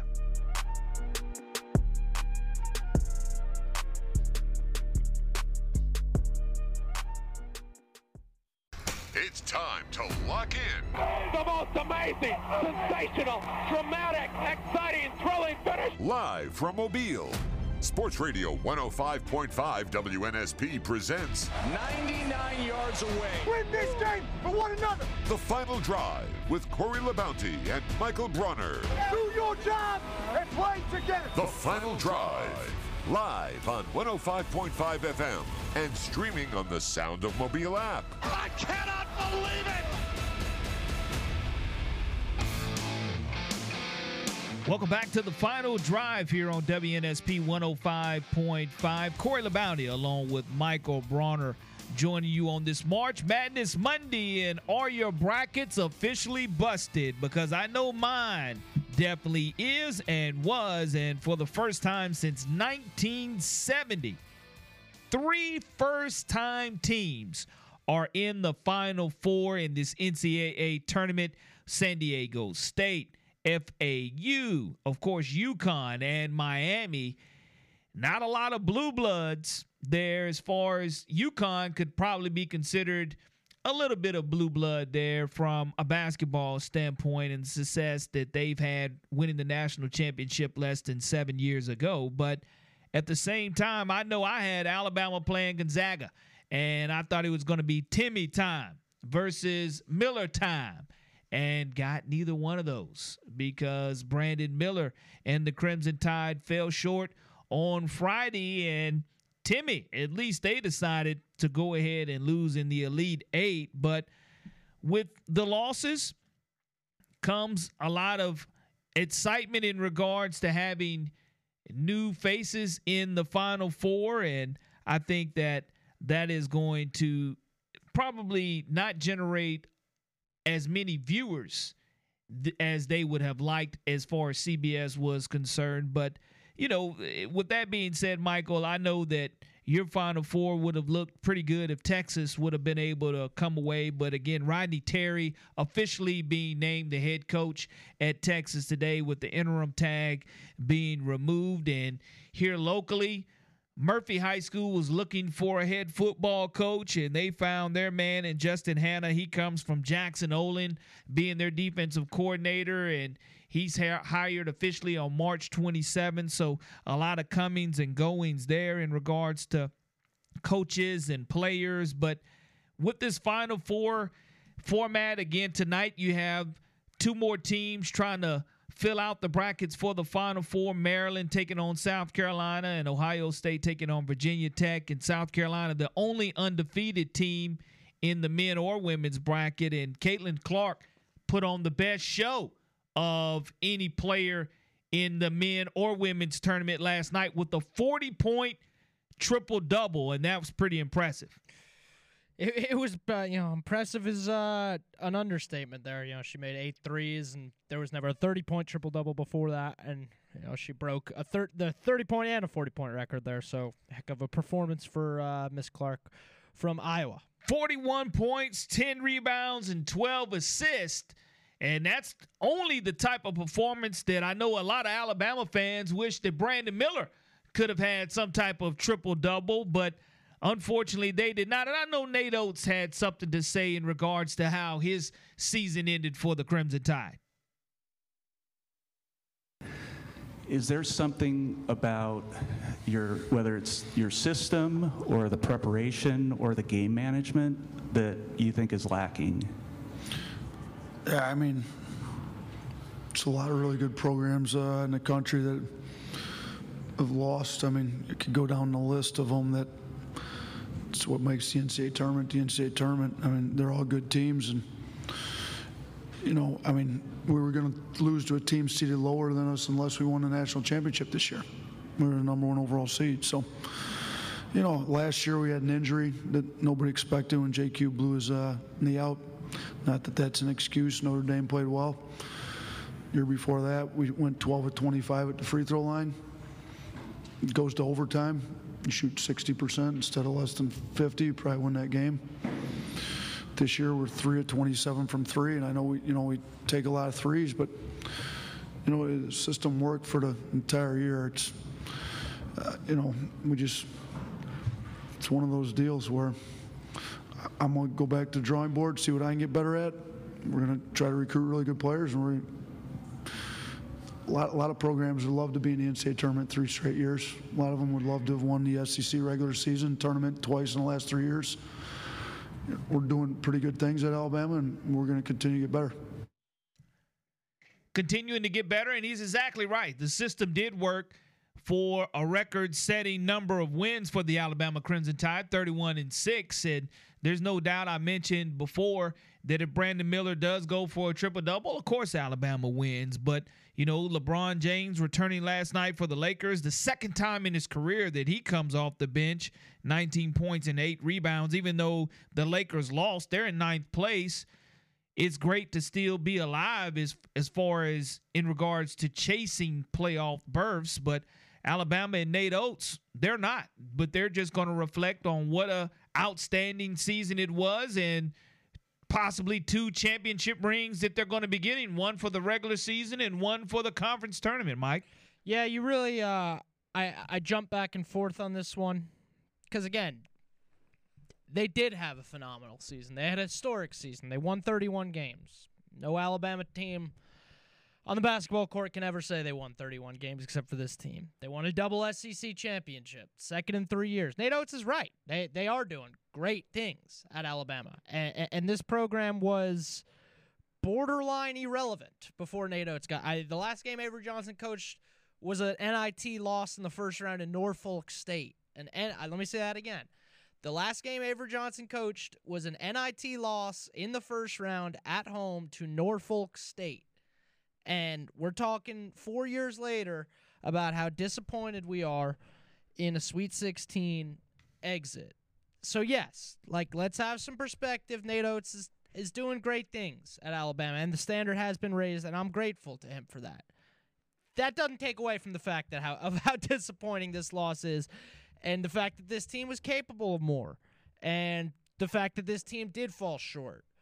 Yes, San Diego State's a great team, and they're in the Final Four, and they have a chance to play to get to the national championship, and they've earned that. They've earned every bit of that. But the path broke pretty favorably for Alabama. I think you'd probably agree. Oh, it was lined up. Everything was lined up. Besides your superstars playing like a star. I think Alabama probably loses to UConn in the national championship if everything went perfectly. The way UConn is playing, I don't think anyone's beaten them. Obviously, UConn already had the dominant win over Alabama. I think they probably do fall to UConn on that Monday night if they get there.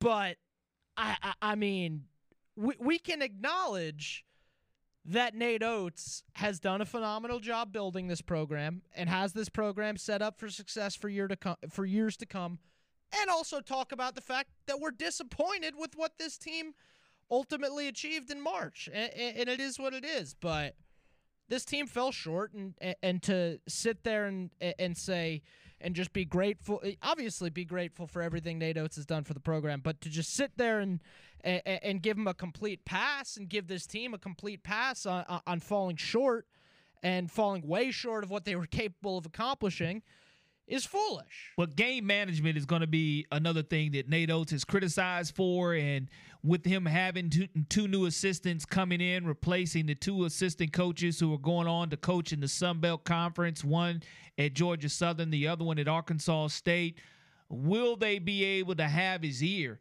in order to having better game management? Because I think that's one of the biggest questions that has been asked of Nate Oates. It's not whether he can coach or not. It's just game management situations and how Alabama has faltered down the stretch of some seasons. And I think it's better, without question, than Avery Johnson. It's better than what we saw for sure with Avery Johnson. Like you said, losing in the NIT is unacceptable and not having an opportunity to represent. But we'll see exactly where Alabama basketball continues to be. We'd love to hear from you, 251-694-1055. And I know we already have a caller on the line. Good afternoon or good evening, caller. Hi, Corey. You and I met right at the end of the thing at Moe's last week or week before. Yes, sir. You may not remember, but my name's Roland. Yeah, absolutely, Mr. Roland. And I had on I had a little hat, with the coach, the new coach at one of the schools. Yeah, but anyway, my wife went to SDSU. And, man, she was getting up the last couple minutes and doing the waka, around the living room. And I slept on the, yeah. I ended up sleeping on the couch, as you might imagine. Roland, hey, look, we know where your allegiance lies without question. I tell you, that's a tough one, but, at least you were able to cheer on for the rest of the tournament. She has dug out a hat, a SDSU hat, and some kind of little nursing patch when she was going to school there, and magnetized it to the refrigerator. So yeah, she's all over the Aztecs.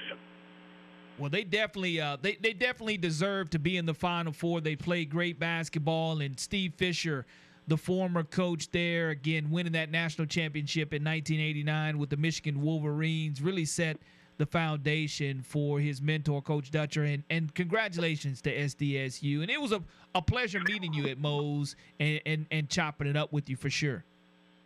All right, man. Enjoy the show. Appreciate it, Roland. Roland, again, one of the fans who did come out, and who would have thought that if you still had San Diego State picking from our March Madness contest or UConn would have probably been, okay, well, maybe they can make it to the Elite Eight. That wasn't a bad choice there. But having San Diego State there and FAU, if you drew FAU, you're like, well, I'm a one and done. But that's the beauty of March Madness, and you have to love March Madness for sure. And, again, we'd love to hear from you and your brackets. Are they officially busted? 251-694-1055 is how you can get in touch with us. 251-694-1055 to discuss all the March Madness that's going on. And have the Alabama Crimson Tide, did they underachieve? Did they overachieve? It'll be interesting to see what your perspective is. And coming up next, we'll talk to Daryl Dapprich, who will give us an Auburn Tigers perspective as well here on the Final Drive here on WNSP with Corey LeBounty and Michael Bronner.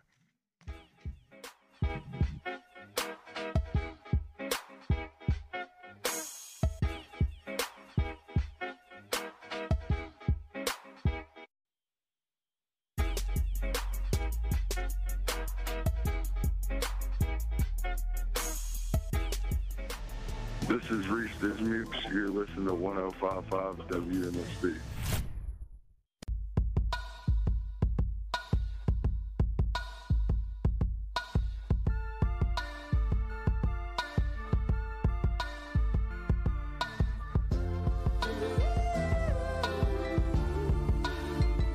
Welcome back to the final drive. Corey had to run, unfortunately, so I'm going to get you through the next 40 minutes. We're going to find a way to make it. It'll be all right. We got Daryl Daprich. It's always going to help. Locked on Auburn's Daryl Daprich, filling in for Zach Blackerby for the next few weeks. Daryl, how you doing, man? Good, man. Thanks again for having me on. Really appreciate it. Oh, anytime. So, I mean, we'll get this out of the way while we have to, obviously.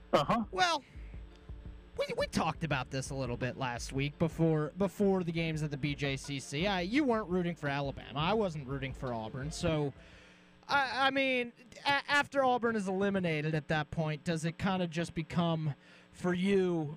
All right, my first team I'm rooting for in March is whoever Alabama has taken on.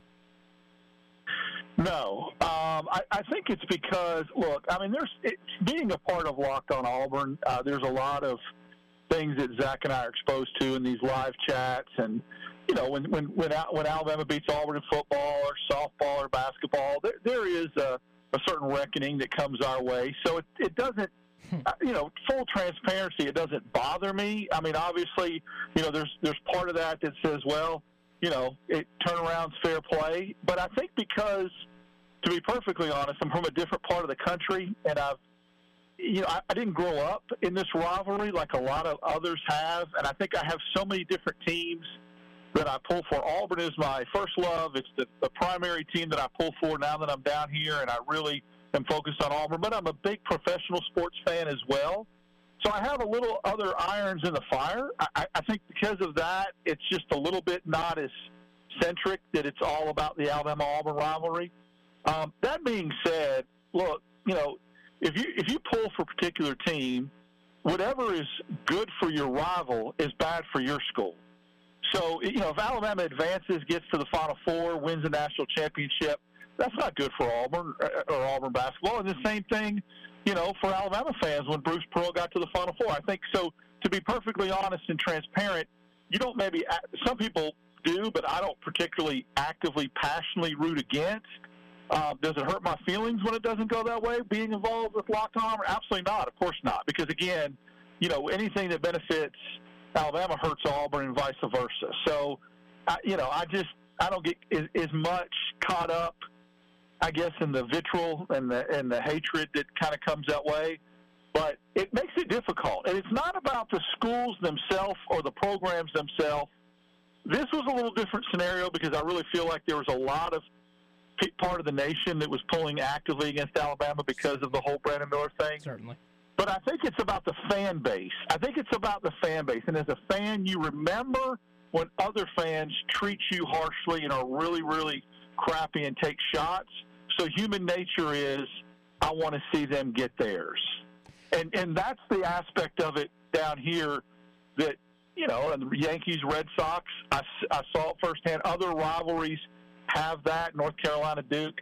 But it's so much fan base driven down here than it is particular school or player or coach. Cam Newton had a lot of venom thrown his way. Brandon Miller had a lot of venom thrown his way. Other than particular athletes in those situations, I just think it's focused more on fan bases. Yeah, I mean, it is all about the fan bases, certainly. I mean, I've said it for a couple weeks now, and I understand why Zep Jasper said he was rooting for Alabama, but sports athletes are normal people. Fans are not normal people, and that, I think, is part of what makes the Auburn-Alabama rivalry the best thing in the nation. And I'm so glad that it is now expanded to basketball because, like I said, I mean, I'm rational on the air to Auburn, but I'm not rooting for Auburn when I'm in the BJCC. Right. I'm actively rooting against Auburn. Yeah, and that's the way I would expect it. The late Jim Fife used to say, anybody else that tells you that they pull for Alabama and Auburn until the two meet each other is a liar and a communist, is what he used to say. And I go back to when you talk about, you know, Zep Jasper and the fan base maybe being a little bit more fanatical about it than maybe just the guys that play, that respect each other, walk off the floor. I go back to that classic scene in the movie Fever Pitch. If you haven't seen it, the Red Sox are eating in a restaurant, and they've got their eyes beat out to go down 3-0, and these fans are like, good God, we got beat by 9 runs. And they're like, look, that's their job. They're just eating dinner like normal people. They're not acting like the end of the world is happening because they're the athletes. They're the ones that go on the field and have to do it. And so when I hear stuff like that, I always go back to that scene and can relate to that the Warriors on the field have a different perspective than the fans in the stands. No doubt. I mean, I wrote today that I'm not crazy. I know with Alabama specifically here, I know no one feels worse than Nate Oates and the players on the team, but man, I mean, from a fan perspective, it's like that's a loss that you don't get over. I don't think I'll ever get over that one. It's tough. I think it's because the stars aligned. I mean, from an objective point of view, someone who's followed basketball for a long time, this was the year as far as talent, depth, makeup of the team, all those things in and itself in a vacuum. Alabama was favored. They were number 1 overall seed. They played such good basketball for most of the year. They looked unbeatable at times. So just that in itself going into the NCAA tournament is enough to feel like this is an Elite Eight Final Four team. Then when the bracket started falling Alabama's way, you're like, oh, it's absolutely destiny. It's meant to be with the way this bracket is falling into place. And so, I think that's what makes it sting a little bit more. If Alabama was a 2 seed or 3 seed and they got beat by a blue blood that was really, really good coming out of that region, you could probably justify it a little bit more like 2 years ago, although UCLA just got hot at the right time. They were a play-in candidate. But this year, everything, was the stars were aligning. They had the best player in the country. They had depth. They could beat you a variety of ways. Pick your poison. And then the bracket opened up for them. And I think all those factors made it. I've been there. I've been there with following sports teams that were professional teams. And it was just like a lock. You're going to get to the Super Bowl or the NBA Finals or the World, and then something fluky happens that beats you and it crushes your soul. That's why this one, I think, stings a lot more than maybe 2 years ago or the Wimp years when they would get to the Sweet 16 and they would be on a roll and then they just couldn't get over that hump. This one feels different. No doubt. So Bruce Pearl, after the Houston game, kind of echoed the sentiment of, I'm proud of my guys, but obviously had the aura about him that this wasn't good enough, and I expect more, and I have a high standard, and I'm going to be recruiting tonight. Auburn obviously has a very good recruiting class coming in next year, so I mean the Auburn-Alabama rivalry is set up pretty well for years to come. It's amazing that at the end of the day, there was a lot of hate and shade thrown on the state of Alabama during the late 2000s and early 2000s with jealousy when Alabama won back-to-back national championships, then Auburn won one, and then Alabama won one. I mean, the trophy never left the freaking state lines. And it was just, people were like the state of Alabama and would take shots. Well, I'm telling you, get ready, because there is going to be a faction of fans across the country.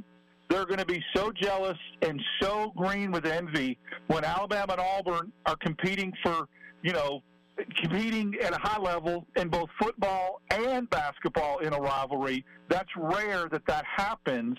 UCLA and USC had it for a few years in basketball and football.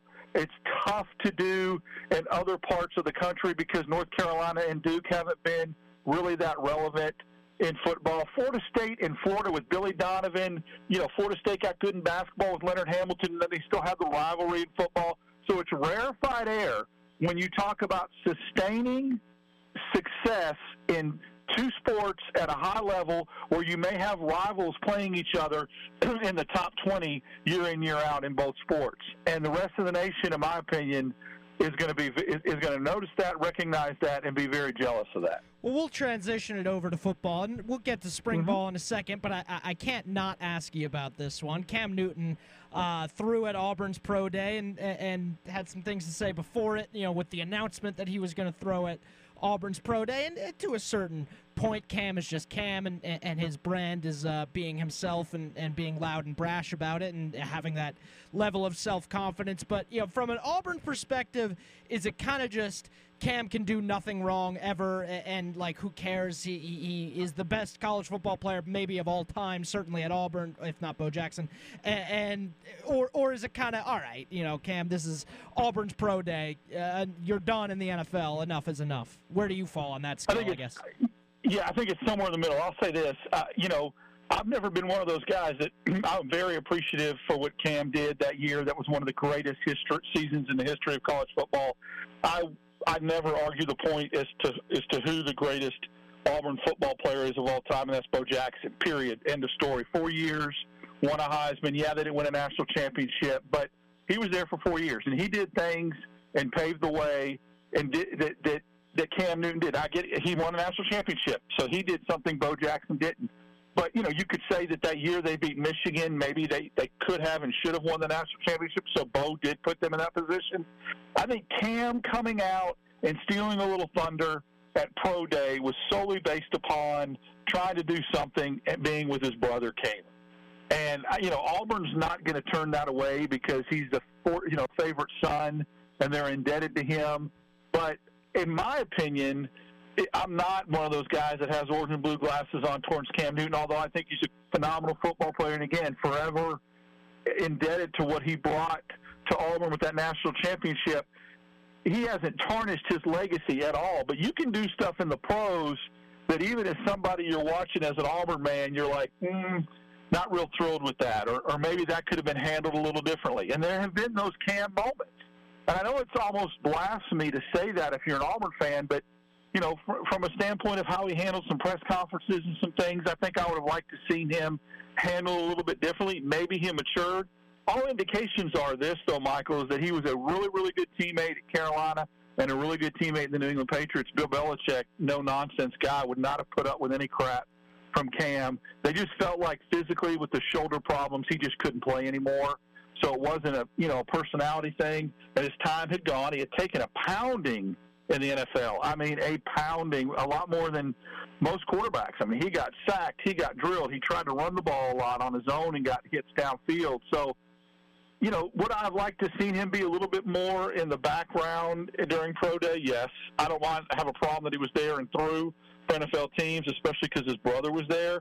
But I would have liked it to seen it a little bit more understated. Yeah, I think the Cam's selfishness, bad teammate thing, I think that's always been a bit overstated. Like you said, I mean, it seems like everyone who has played on a team with him doesn't have a bad word to say about him. Like you said, he played for Bill Belichick for a year. It just wouldn't have happened if that was the case. So I think that is overstated. But I would agree. I think if he was just a little bit quieter about it, then no one would have had an issue with it.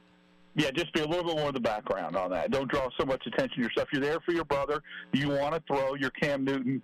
Just let your presence speak for itself. Exactly. I think that would have worked out that way, yeah. Yeah, so Hugh Freeze today had a comment that I think will get Auburn fans pretty excited.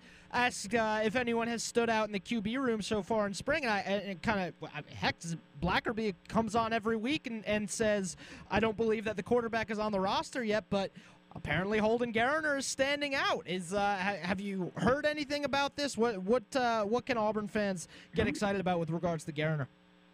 Still 100% agree with Zach until I'm wrong. There's some things I've heard that the quarterback is not on the roster yet.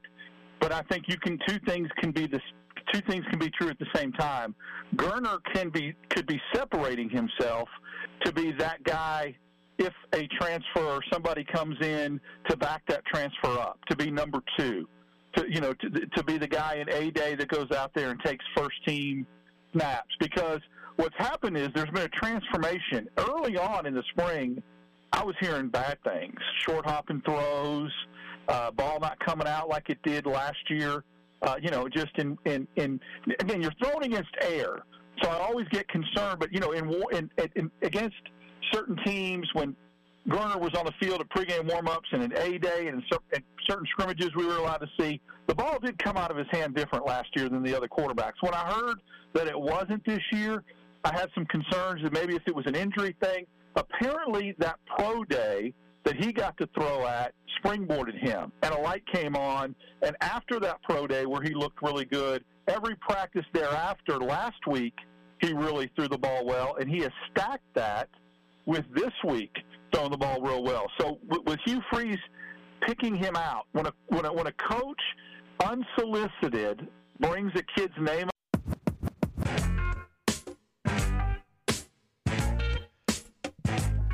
Welcome back to the final drive.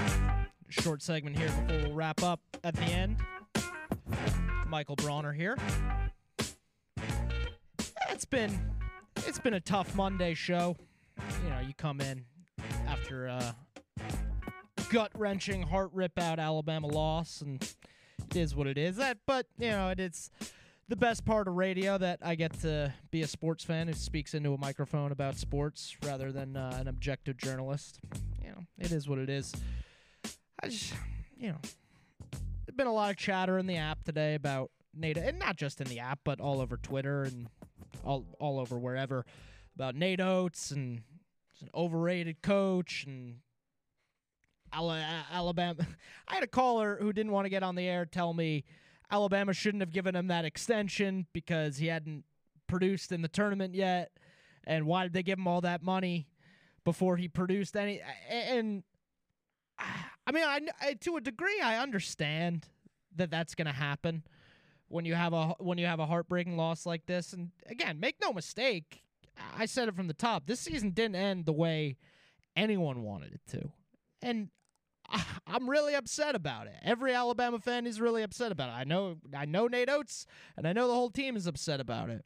It's disappointing, and they choked. They did choke. I mean, look at the path that was in front of them, and look where they finished. It is not the ending to the season that anyone associated with this team wanted. It is what it is. But you know, for people to say Nate Oates shouldn't have gotten that extension, or Nate Oates is overrated, Nate Oates will never do this and that. Keep in mind, he's been the head coach of a major program for 4 years. He's won 4 SEC titles, 2 regular season, 2 tournament. He's made the Sweet 16 twice. Only the program has only made the Sweet 16 10 times in program history total, 2 of them being in the last 4 years now with Nate Oates. And I mean, for people to be so upset to the point where they think Nate Oates isn't the coach of the future for this team, it's crazy to me. The level to which Nate Oates has raised the standard at the University of Alabama for the basketball program, it speaks to the job he's done, the fact that people are this upset, the fact that I'm this upset. To a degree, you have to say it is what it is, and this was a great season. They won 31 games.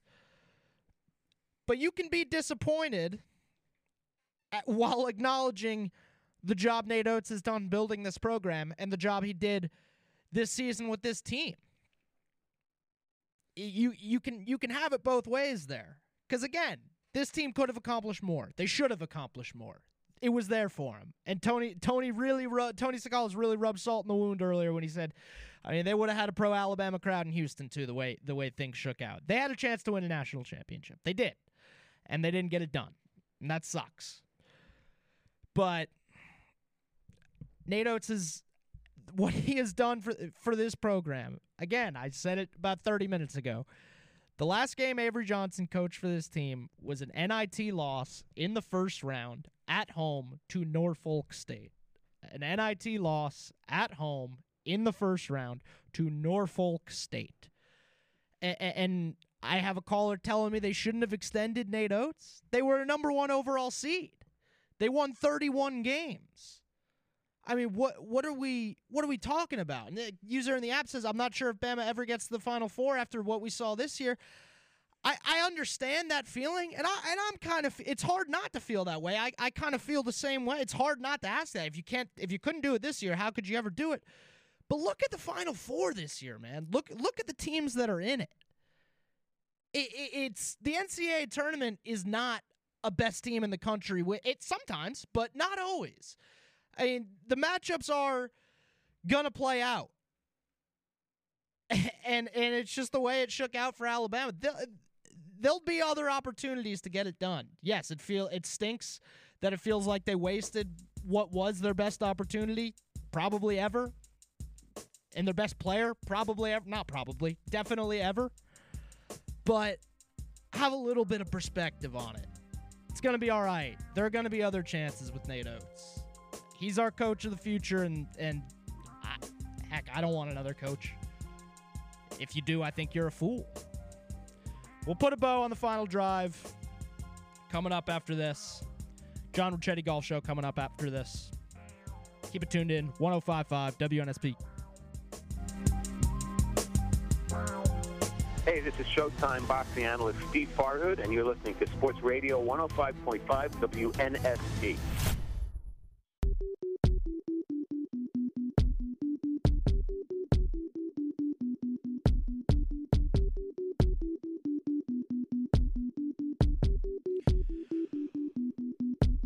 All right, wrapping up a Monday final drive. Tough day for Alabama. Tough weekend. I said earlier, I woke up early on Saturday, something I don't usually do. I don't mean early, I mean like 5 a.m. early. Couldn't go back to sleep. It's a tough one. I wrote about it today. You can go read about it. It's just not a loss you get over as a fan there, but it is what it is. There will be other chances. A little fun fact for you. Last number 1 overall seed to win a national championship it's been 10 years. It was Louisville in 2013. Technically, that never really happened either. They did vacate the title, but I was actually there in Atlanta as a 6th grader, so it did happen. I can confirm I did see it. It happened. But no, in all seriousness, it just goes to show how hard it is to get it done. And yes, the best team in the regular season is often not going to win. It's just the nature of the NCAA tournament. You should be proud of the season Alabama had, and while acknowledging the fact that it sucks they didn't get it done. Both things can be true. But appreciate everyone for tuning in on a Monday final drive. We had Tony Sakalis at 3:30, Tide Illustrated. Joni Taylor, head coach at Texas A&M Lady Aggies basketball. Daryl Daprich from Locked On Auburn. We'll come back to you for a nice Tuesday final drive. At least Chris Gordy will maybe ease some Crimson Tide pains at 4 o'clock tomorrow. He's always good for that. We're going to talk to Valerie Priactor, too. Talk about this Lamar situation ongoing, which apparently is not going away anytime soon. It does look like he's going to be playing for another team, so get excited for that tomorrow. But in the meantime, John Ricchetti Golf Show coming up next, so get excited for that. Keep it tuned in. Sports Radio 105.5 WNSP.